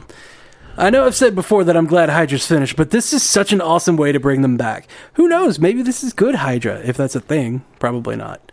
I can't even predict what is going to happen to finish this season, but so far it seems like it is going to be awesome. So, if this is a world where Hydra took over, and they were successful at the end of Captain America, the Winter Soldier, does that mean that all the targets for Project Insight were killed? Oh, man. Yeah. Tony Stark's dead. Yeah. As well as Doctor Strange. Stephen Strange, yeah. Yeah. Holy crap. In this world, none of that would have happened. And, like, yeah. Interesting. I mean, in some ways it's super interesting. In some ways it's like, does it matter because it's not a real world? And but is it, like, how real is this world? I mean, it's real enough that Radcliffe wholeheartedly believed that if you perceive it to be real, then it is real. I can imagine them uploading this to the cloud in some way, and just like I can imagine Ada using the Darkhold technology, making the framework thing that bounces around all computers, kind of like they were talking about it doing. Yeah. And then even if they destroy its central node where everyone's plugged in, it just continues to persist, and Radcliffe is just like a ghost in the machine forever. He's a ghost in the shell? Yeah. No, Ghost in the Machine. Ghost in the Machine, my bad. Different thing. Where's the standalone complex? I just think it's real cool. Real cool. I'm excited. So let's see. Next up, Trey Thompson said to us on Facebook, so many great feelings about this episode, but one really bad one. I'm pretty sure Quake versus Robomace was the best fight of the season. Plus, she wielded the shotgun axe. But I think quaking Mac's robot skull apart was the highlight for me. It was pretty badass. He said, okay, so the superior is super inferior. He has a human mind, but still answers to a robot. BTW! They did a great job making Ada the big bad after making us think it was Radcliffe. I had to watch the promo for the return like 3 times before it dawned on me that without Coulson and team, Hydra wouldn't have had any resistance. I can't wait to see this play out. Oh yeah, we haven't even seen that, the promo yet. We're going to watch that in a few minutes. Yep. He continues, but this brings me to my bad feeling. It feels like the show is wrapping up. The reminder of Coulson's Phase 1 impact, Daisy's "you and Fitz belong together" line to Simmons. Now we're going to see an alternate reality of what ifs. I hope I'm wrong. It just feels like they're trying to justify the show's place in the MCU before signing off. But hey, last year I predicted May would die, so hopefully I'm just as wrong now. I'm with you, Dre. I think they are writing a season that could be their last season. I'm hoping it's not, because they are at their high. This is the best they've ever been. I'm really hoping that they can do something spectacular. You know what? And honestly, it's us fans who are going to determine whether it's the last season. Well, Jeffrey Mace has been saying all season that this show has gotten so good that he's worried that it's too good for TV. Well, let's all... A la Firefly. I'm going to post about how this is the best episode of Agents of S.H.I.E.L.D. because I legitimately believe that. And I think everyone else who listens to this should go out and post that this is the best episode of Agents of S.H.I.E.L.D. that we've seen. It's just great. It's great television. They really found their niche in this later time slot. In the later time slot, I think going to 3 arcs instead of 1 pretty much in previous seasons, I think that's been a huge deal because they're telling much tighter, contained stories. Every episode matters. Yeah. Jeffrey James was talking about how it's a bit confusing. I haven't found that. I found there's a lot of characters. They all have their own motivations, but the story is tight enough that it's just been one thing leads to the next. I think it's been really, really well done. Really cool. I agree. Next up, Brian Keegan said to us on Facebook, I'm calling Robo Ward. That's who Ada was making a clone of. I don't know about you guys, but I was horrified watching Simmons kill Fitz with a knife. That was nuts. That being said, this LMD/Matrix arc needs to end. I don't know what you guys want, but I want more Ghost Rider. Well, Ghost Rider is now in the universe, and I'm sure we'll see him again. He can come back. If he's not... I think he'll come back before the end of the season. I really do. But if he doesn't, we got so many Netflix shows. Yeah. And he would fit perfectly on the Netflix shows. He really would. So, Punisher versus Ghost Rider is what I want to see. Oh, yeah. Yeah. Or Punisher working with Ghost Rider. You know, whatever they want to do. Well, he went to a different universe, right? What if he's hopping across universes and happens upon Netflix verse? Well, Netflix verse is the same verse. It's supposed to be. It's supposed to be. Okay, quote unquote guilty says, damn, at MCUcast, best ep of Agents of S.H.I.E.L.D. ever. At MCUcast, spoiler episode 15. Does this mean Ward will return? Yes. There was a promo of Brett Dalton sitting behind a script, and you can hear somebody saying, "We're ready for you, sir." And he puts the pages back, brings it down, smiles at the camera, and then walks off. And it says on his chair that he was sitting in, B.R.E.T.T. Oh, no. We're getting Robo Ward then. So that promo that you just told me about pretty much tells me. I was leaning toward that's what was happening anyway, but I think we're going to get Road Board. It's weird. Is there any way... There's no way they could have an upload of his consciousness, right? No, his consciousness is done. I mean, Radcliffe did work with Hive last year, who had all the consciousnesses. Yeah, but Hive got blown up before Radcliffe was able to map a brain. Because May was the first. Because they didn't have the Darkhold. May was the first. Well, to map a brain and create a new one, but we don't know about... That needed the Darkhold. We don't know about if he was just able to upload or map a brain before. We're not sure. But we know he couldn't create a new one out of light or whatever. Yeah. Because that was at the end of the Darkhold episode where she's like creating a brain out of pure light. Yep. But... It looked like she was sewing. Yeah, it did. She was looming up a brain. She was luminescing. Oh, how God. Illuminating. Sorry. Yeah, I think Ward's coming back, which, again, if it wasn't the last season, I'm going to be a little annoyed that Ward's back almost, because I feel like we could do without Ward for a while. But if they are wrapping up this show, it feels right to bring back Ward. Yeah. You know? If they're wrapping it up, which I hope they're not. I really hope we can save this show. It's the best season. It's the best season they've had. It's the best season. This has been the best episode. Yeah. Like, just everything. It's best. Everything is best. Yep. And I was saying that in the Ghost Rider arc, like, all of that was the best they've ever done. See, I was a little skeptical in that area, but this episode blew me away completely. Well, like, the Ghost Rider arc, in my opinion, at the time, was the best they've ever done. And then I was a little skeptical of the LMD arc. I was like, oh, great, robots, great. And then they actually, they nailed it right out of the gate. Well, they did a lot really more with the LMDs than I thought they were going to. Yeah. Fair. It's not just like one LMD replaced somebody. It's like every episode they've done something completely different with them, and they've weaved them into this interesting tapestry. And they brought in the framework, which... It's just a whole different thing. It's a whole nother ballpark. I am concerned, though, if this is the final season, which we don't know that it is, but it does feel a little bit like that. Like they might be wrapping things up. I'm concerned that they might spend the last 7 episodes of the last season in the framework.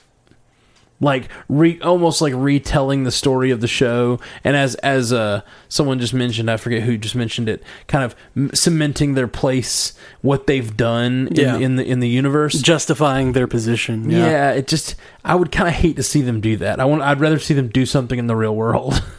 Yeah, which they will. I mean, obviously, they're going to have to get out of the framework at some point and defeat Ada. And Gemma specifically mentioned like get to the point or get to the rendezvous point. That's where I put the back door. Yeah. And that could happen in the next episode. Get out. Maybe this next episode is all we have in the framework. But I do think we're getting at least one episode in the framework. Oh yeah, they have to. Yeah. All right. Last bit of feedback. You ready? Yeah. All right. Thomas Brendan from Facebook says, okay, that was a great episode and fit in perfectly with what has been a great season. That being said, the 2 reveals at the end of the episode of bringing back Ward and Hydra, I don't hate it, but I would have preferred waiting another season to bring them back. And every season they held off, I would have loved it even more. Not sure if the show is going to last another 3 seasons, but could you imagine how you would feel 3 seasons from now and then Ward and Hydra are brought back? Mind blown. That's pretty much exactly what I was just expressing. Like, if this is the last season, it's almost like they have to do it. Yeah. But if this is not, I wish they'd waited. Right. But you can continue. Not holding my breath, but all season I've been rooting for the Darkhold having more of a Doctor Strange tie-in. I don't expect to see Doctor Strange himself, but maybe the New York Sanctum Sanctorum or having the only safe place for the Darkhold would be Camartage. I know the difficulties of having the show center around the movie storylines, but it would be a great way to wrap the season up and I think really lay down a foundation for how the show and the movies can work together. Yeah. I would not mind at all if, although he's busy, it sounds like he's busy with Thor right now, it would be interesting if Doctor Strange shows up and he's like, what are you people doing with this? You can't keep this. This is really This has to be chained up. Yeah, this needs to be chained up in our little house here. It'd be so good. I'd love to see Cumberbatch show up on the show. So much fun. Well, that's all our feedback. Prolific TV actor. That can happen. He is. People get to movies and they're like, well, I'm done with TV. I wish for the fans' sake they would do little crossovers here and there. Yeah. So Robert Downey Jr. did a whole season of Ally McBeal. He can come be on S.H.I.E.L.D. one episode. Maybe he's the savior. Oh, he's the one that saves everybody from the framework. If I got stuttery. If they brought him in, I wish they would, he'd overshadow. I could kind of see a good ending to this show being Coulson's reveal to the Avengers that he's alive. Yeah. And then he comes back in Infinity War. What if it's a great tie-in for Infinity War? What if he made it to May and he, the universe is being destroyed and he has to present himself as a, let everyone know he's back somehow. He, shows up in Infinity War. What if he shows up in Infinity War just to get killed again? That'd be very Coulson. Thanos just murders them. Killed in Infinity War, in Avengers movies. He's like, it's like his thing. He's like, I knew I should not have come back. This never ends well for me. I stayed away from you people for a reason. Right? Always shoving spears through my chest. Another promo for the upcoming stuff that said, they'll be back in April. Showed the logo for Agents of S.H.I.E.L.D. kind of flicker a bit, almost electronically. It flickered and said Agents of Hydra, and then flickered back to Agents of S.H.I.E.L.D. So that might have... But before we talk too much about it, let's just watch that promo together. Okay. And then we'll talk about it in depth. That way we can go and give a spoiler alert. If anyone doesn't want to hear about this promo, don't listen anymore. But thanks for hanging out. We'll be back next week. Actually, we may not be back next week. If we've got no content, we'll talk and figure out what we're doing next week. We'll be back soon. We'll be back in the next 2 weeks, one or the other. Definitely we'll be back in 3 weeks. Okay. So that all looks really good. Yep. That's the proper response. Agents of Hydra. So here's the question. We know from... I've said this a lot lately. We know from the most recent Civil War, Captain America, Civil War. We know that Iron Man, going through that process, heals him and changes who he is.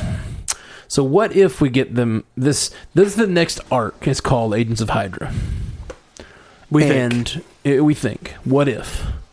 And they go into the framework, their brains are reset, they become Agents of Hydra, and when they come out, they're still Agents of Hydra. No!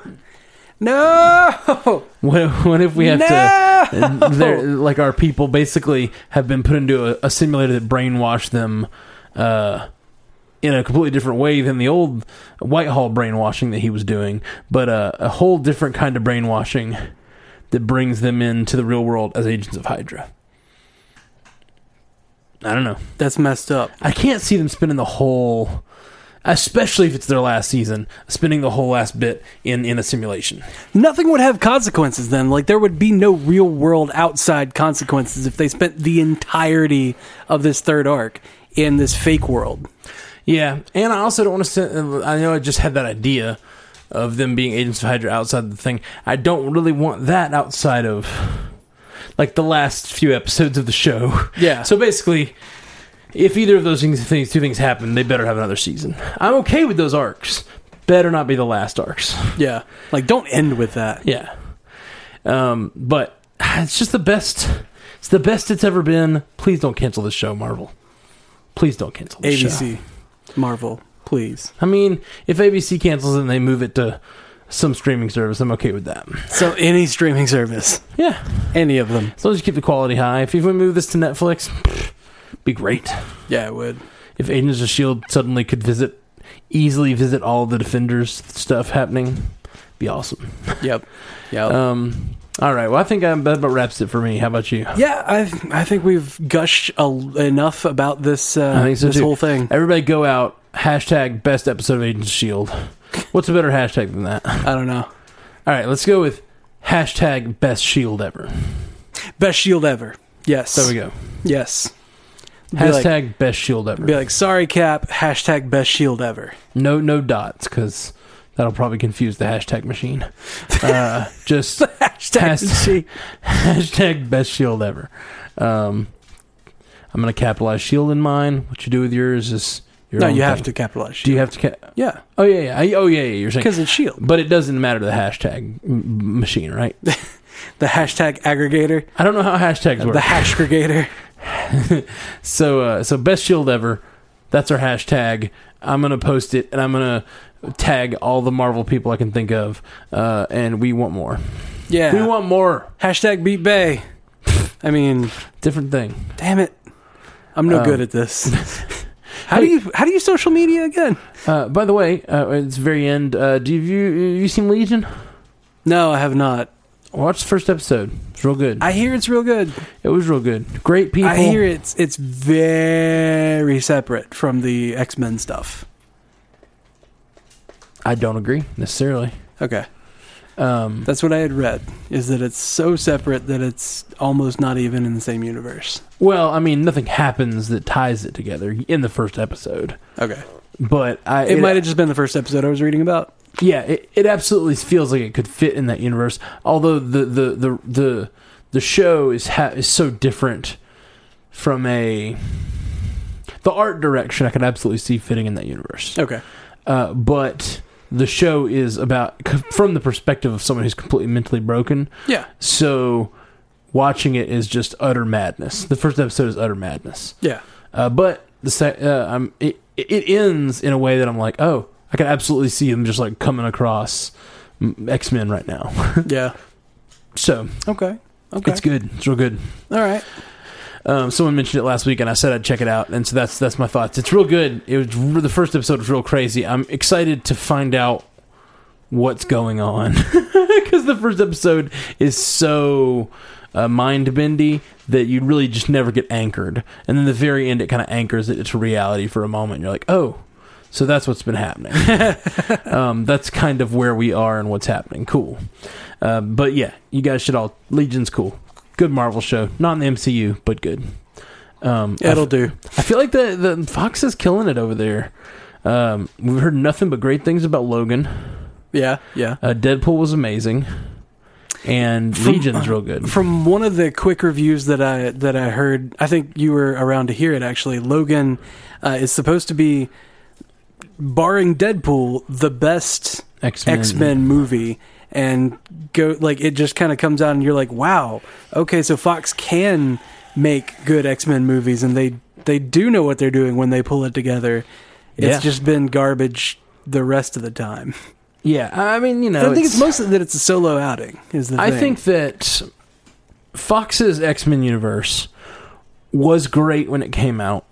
Yeah, well, that was the only thing out. Exactly. It was the best we'd had to that point. Yeah. Spider-Man and that came out around the same time, and they were like the best comic book things we'd ever gotten. Yeah. But we've had advancements in technology. We've grown since then. We've had advancements in the storytelling of these comic book stories, and up till now, those movies haven't caught up. But Deadpool did. Deadpool was great. Yeah. But it was also so different that it's almost hard to compare. But if Logan pulls it off too, it's just sad that it may be the last ride for Hugh Jackman, because if they pull off the best thing they've ever done, and then I guess that's when you want to go out is your best thing you've ever done. But yeah, it just kind of sucks because it's going to be hard to continue the success with all new people, I guess. Yeah. I mean, I guess the creatives might still have the same creatives might still be in control, so we'll see. Well, Hugh Jackman has said in interviews forever that Logan is going to be his last Wolverine appearance. Yeah. There've been some talk of him being in a Deadpool movie, like showing up in a Deadpool movie. He shot that down. Oh, did he? Yeah. I thought at one point he had said maybe. He shot that down. The only thing that he said about maybes recently have been if Wolverine, like if Marvel and Fox got a deal set to where Wolverine could show up in the Avengers and team up with them. Yeah. It sucks so much. Wow, that was a lot of weird sometimes I stutter. It sucks for Hugh Jackman. Yeah. That he is such a success as Wolverine, but kind of the only success in his universe. He's the only one we think of as like, he's Wolverine. He's the only one who could play Wolverine. Who can replace him? You think about any of the Cyclopses, you're like, anyone could probably replace them. Literally anybody could play Cyclops. It's fine. Whatever. It's easy to be a dick. Anyone could replace pretty much anyone in that universe. You're like, yeah, whatever. Like even girl who's currently playing Mystique, Jennifer Lawrence, who's an amazing actress. I still feel like she could be replaced. She's not great in those movies, and she could be replaced at any moment. And I'd be like, "Oh yeah, it's fine. It's another blue person. Well, it's fine. She's a shapeshifter. Just another blue person. She's a shapeshifter. It doesn't really matter." But it's just sad for him because so many iconic performances. Thor, Cap, Iron Man, Spider-Man's about to be, Doctor Strange. All these people are just doing these iconic performances. Star-Lord, of course. And Hugh Jackman's over there by himself, like he's holding the weight of this universe. And then Ryan Reynolds just kind of showed up to shoulder up beside him, just like, "Hey, buddy, I got this." Exactly. And he's just like, "Oh, thank God, I'll hand this to you." And he's like, "What? Wait, no, someone else is here to take the reins. Go for it." And you know the way that so many things have worked in the past. The worst thing they could do is take Deadpool and just like shove him into every team-up movie in the X-Men universe from now on, which they're probably going to do some of. But he was such a success. Ryan Reynolds is supposed to be helping write the New Mutants movie. Oh, yeah? Yeah. Interesting. Yeah. Well, guys, this has been not MCU cast for the last little bit. This has been Marvel Fox cast. This has been Marvel Tangent. Tangent. We like to do a little tangent at the end that is completely unrelated. Well, guys, thanks for hanging out with us. We'll be back with you very soon with another MCU cast. Until next time, true believers.